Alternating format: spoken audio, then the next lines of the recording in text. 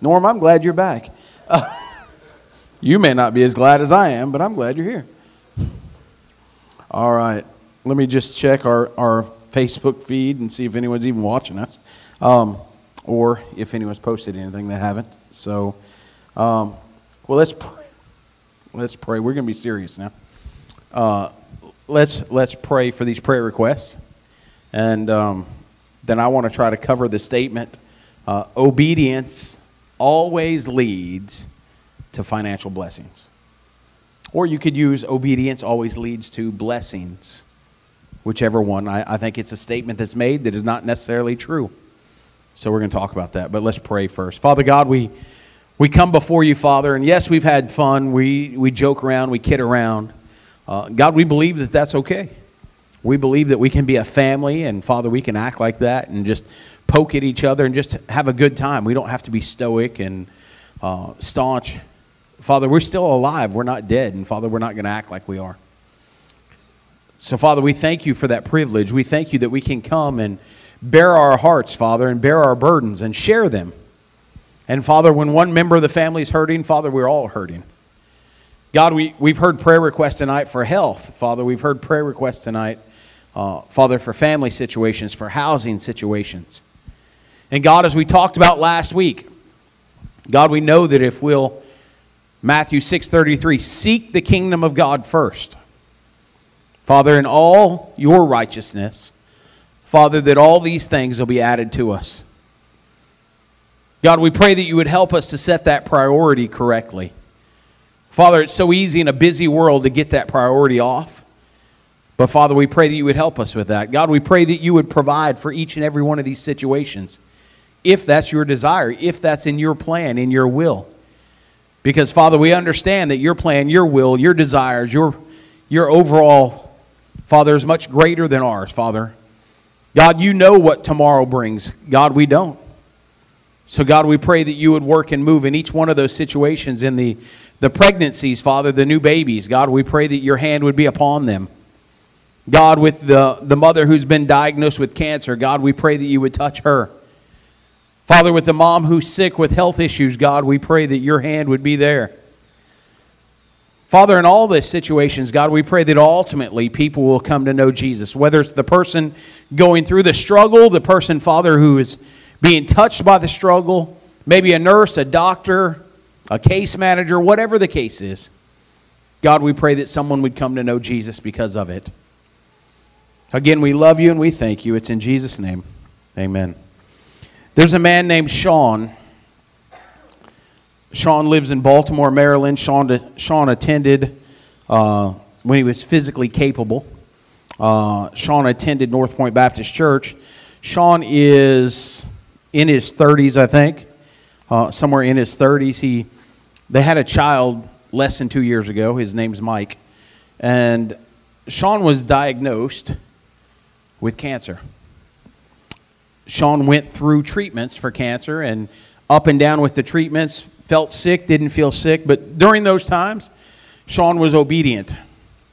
I mean, obedience is what we're all taught, right? If we're obedient, God will bless. So we're told. Sean was obedient. He even taught Sunday school. He would preach on some Sunday mornings, but mostly he would do the Sunday night Bible studies. Sean was obedient. Sean now has laid in a hospital bed in the hospice center in a hospital in Baltimore, Maryland, not eaten or drank without throwing up, and we're talking violent throwing up, for well over 2.5, maybe 3 weeks now. Now, Sean's obedient. I mean, obedient. Faithful giver, faithful supporter of the local church, faithful to support his pastor, loves his pastor, and his pastor's wife. Obedient. Yet he lays in a hospital bed tonight, hooked to an IV that goes straight into his veins to give nutrients, some form of nutrients, because he cannot drink anything. He cannot eat anything, because as he does, he violently convulses and throws up everything. But he's obedient. But our statement tonight is, Obedience always leads to, whether it's financial blessings or just blessings, right? We hear that, we've heard that said that, well, when people are going through hard stuff, there are different cults. That's the only way I can call it. It's a cult. If it doesn't go with the Bible, it's a cult. If that bothers you, I'm sorry. Get over it. And Sean is faithful. He really is. I mean, I'm not just saying this. It's not a made-up story. Sean is laying in a hospital bed, dying. Nurses around him, doctors around him, they can't do anything to help him. He spends the time he can with his son, trying to make whatever memories possible with, a less than 2-year-old child. Looking at his wife, knowing that at some point soon, he'll pass into eternity, and she'll be here to raise Mike all by herself. And as stories are told about Sean, people will say, Sean was faithful. Sean was obedient. All the way to the very end. He's never badmouthed God. He's never said anything contrary to the Scriptures. He's never said, why me? He's been faithful. But he's laying in a hospital bed dying in pain constantly. We wouldn't call that a blessing, would we? Be honest, we wouldn't. Yet there's a whole cult, a whole culture out there that says, if you'll just be obedient, God will bless. You've heard it said.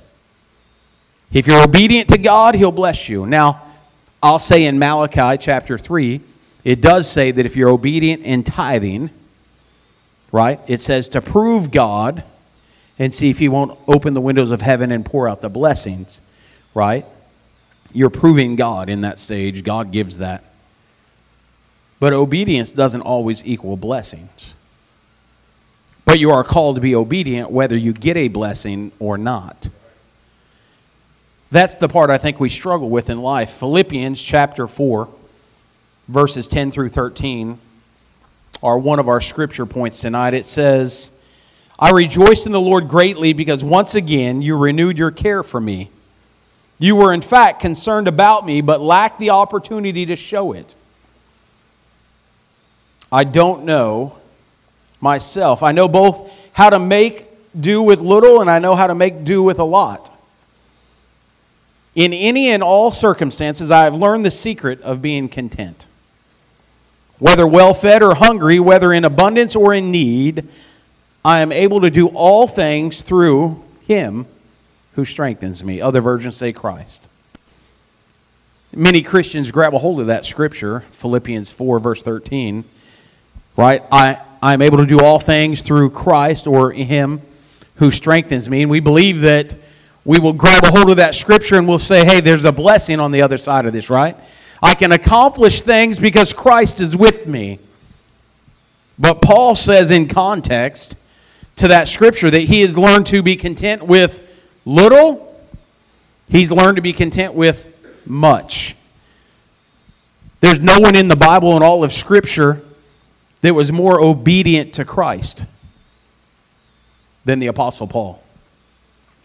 Paul's life didn't necessarily pour out a bunch of blessings, though, did it? Paul goes on to tell us in other parts of the Scripture that he had been shipwrecked, beaten, left for dead, bitten by snakes. Now, I don't know, but even in today's society, these self-help, prosperity gospel preachers couldn't say that's a blessing. It'd be hard to say that was a blessing. But Paul says, in all things, I've learned to be content. Whether I'm well-fed or whether I'm hungry, whether I have abundance or whether I'm in need, I can do all things through Christ. It's not that you can pull off all things through Christ. We need to quit grabbing Scripture and making it say something it doesn't say. We need to go back and look at Scripture in the context in which it was written.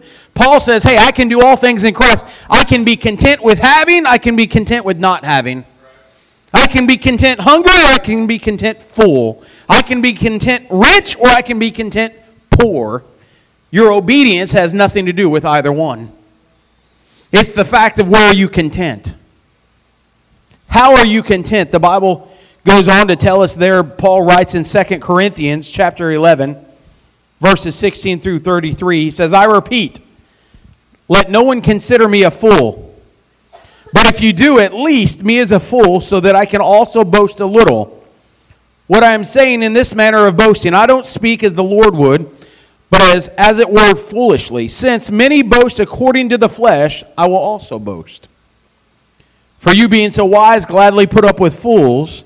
In fact, you put up with, if someone enslaves you, if someone exploits you, if someone takes advantage of you, if someone is ignorant toward you, if someone slaps you in the face, I say this is to our shame.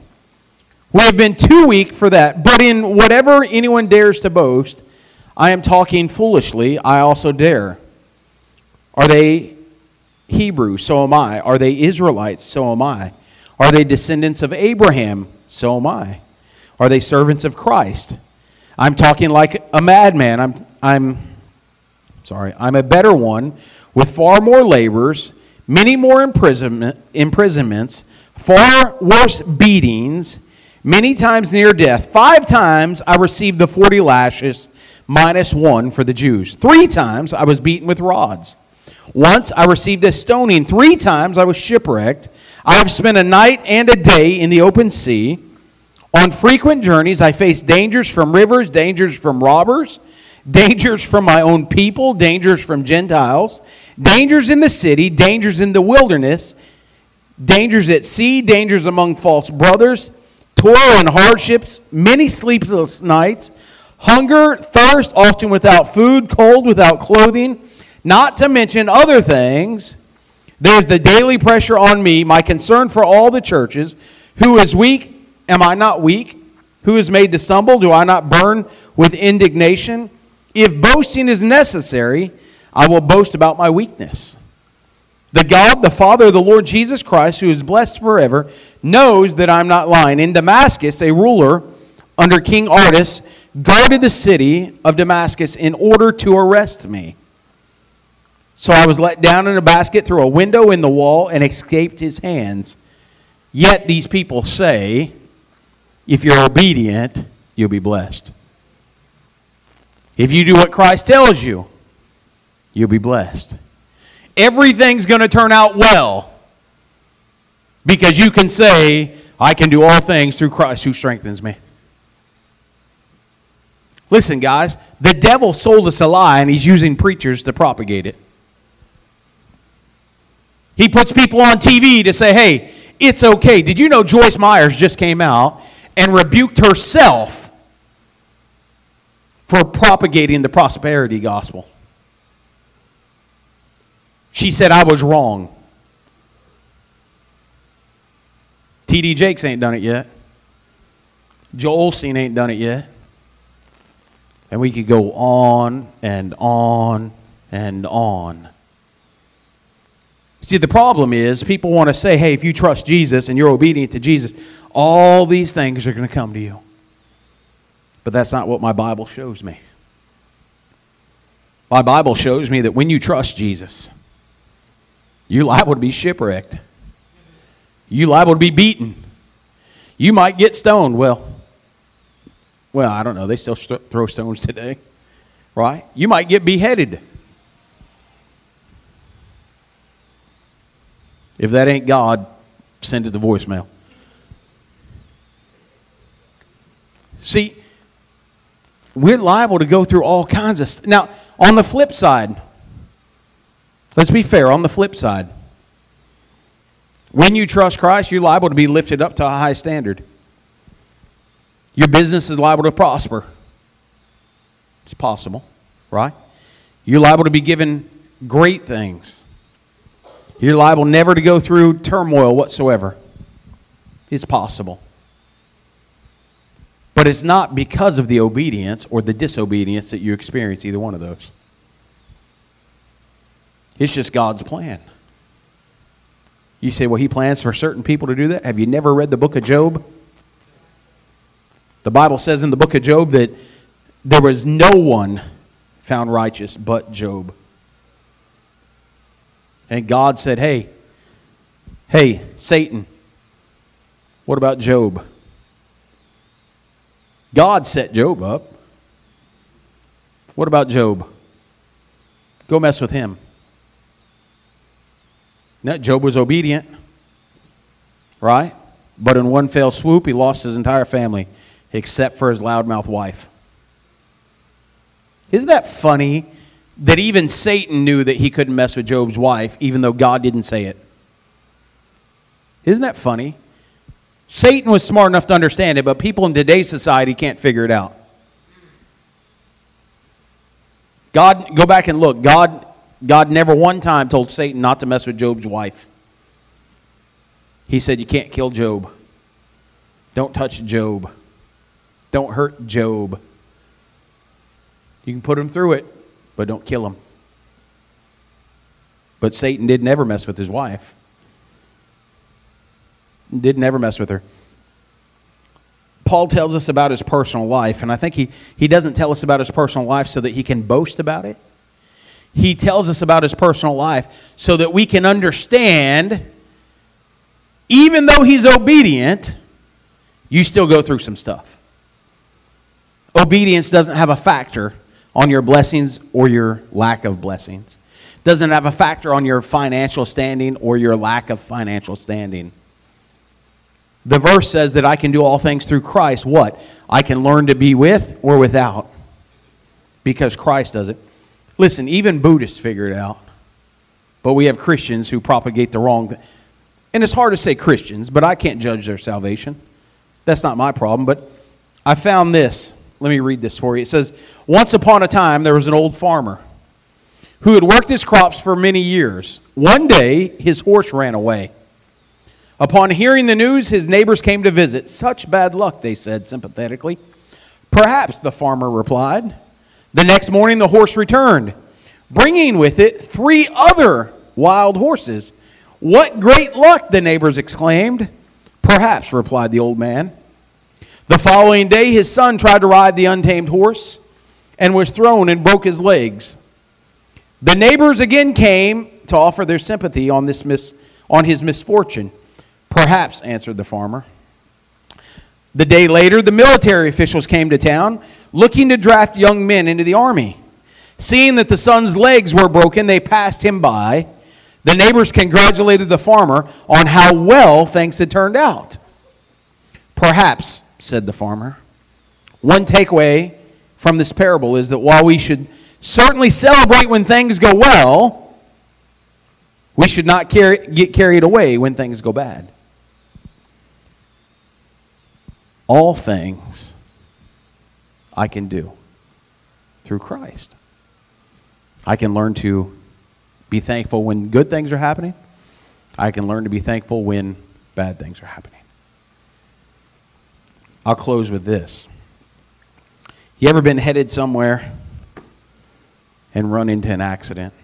Not you in the accident, but the accident happened. And you get mad. Be honest, you're mad. You're going to be late. You're going to be late. And the funny thing is you don't know why. But you don't know either. You never find out the reason. Maybe, just maybe, I'm just saying, just maybe, God allowed the accident to happen to prevent you from being in a worse one. I shared with you a couple weeks ago, I didn't get up and go to the gym. I didn't know why. I just felt like I wasn't supposed to leave the house. There was a positive that turned out in that, remember? Canaan got saved that morning. There's a positive. Joy was in the hospital, almost bled to death when she gave birth to Raiden. We were joking, and I was just as bad then as what I am now. And I was laughing. She was sitting up. Everything was going well, we thought. And it looked like the Niagara Falls Dam had busted loose underneath her bed. Like, first baby girl, wife's going to die. Looks bad. Doctor comes in. The doctor, not much bigger than Miss Kelly, was she? She would never claim to be my daughter, though, so don't try. Doctor comes in, says, hey, get the manual. How many of you know when the doctor says get a manual because it's emergency surgery, you got real problems? They wheel her out. The doctor's on the bed with Joy. They wheel her out. All I'm thinking, honestly, all I'm thinking at that very moment is I have 4 boys and now I have a little girl. How am I going to be able to raise her? Nurse looks in and says, Pastor, are you okay? And I said, God's got it. Through the tears, God's got it. I need to go check on the baby who's in the NICU. They took her to the NICU just to make sure she was okay. 2 hours later, Joy's out of surgery. Everything's fine. We end up back at the hospital like 2 years later because somehow she kept getting pregnant. It had to have been the water, I'm sure. That's why we left Greenville. But that water followed because raining came. 2 years later, we're back at the hospital again. We bump into the same nurse who had looked in. Because of that situation, that nurse went looking for God, went to the church, to a church, found God. She got saved. Her husband got saved. Her kids are all plugged into church now. Bad situation, good result. I can do all things through Christ who strengthens me. Doesn't mean that you're going to get blessed. It just means that you can cope with all things because of who your strength comes from. Let me pray for you. Father God, we thank you for this day. And God, we thank you for the lesson that obedience doesn't always equal a blessing. Father, that you are there to strengthen us. Father, whether it's good or bad, Father, if we get our strength from you, we can get through it all. God, we thank you that your Son gives us that strength. We thank you that we can rely upon him through the good, the bad, the ugly, the pretty. God, we love you. We thank you. Father, we pray that you'd be with us tonight as we leave here. God, I pray that you'd put people in our path the rest of the week that we can invite to come with us. Father, that we can share a little bit of the love that Jesus has given us. God, again, we love you and we thank you. It's in Jesus' name. Amen.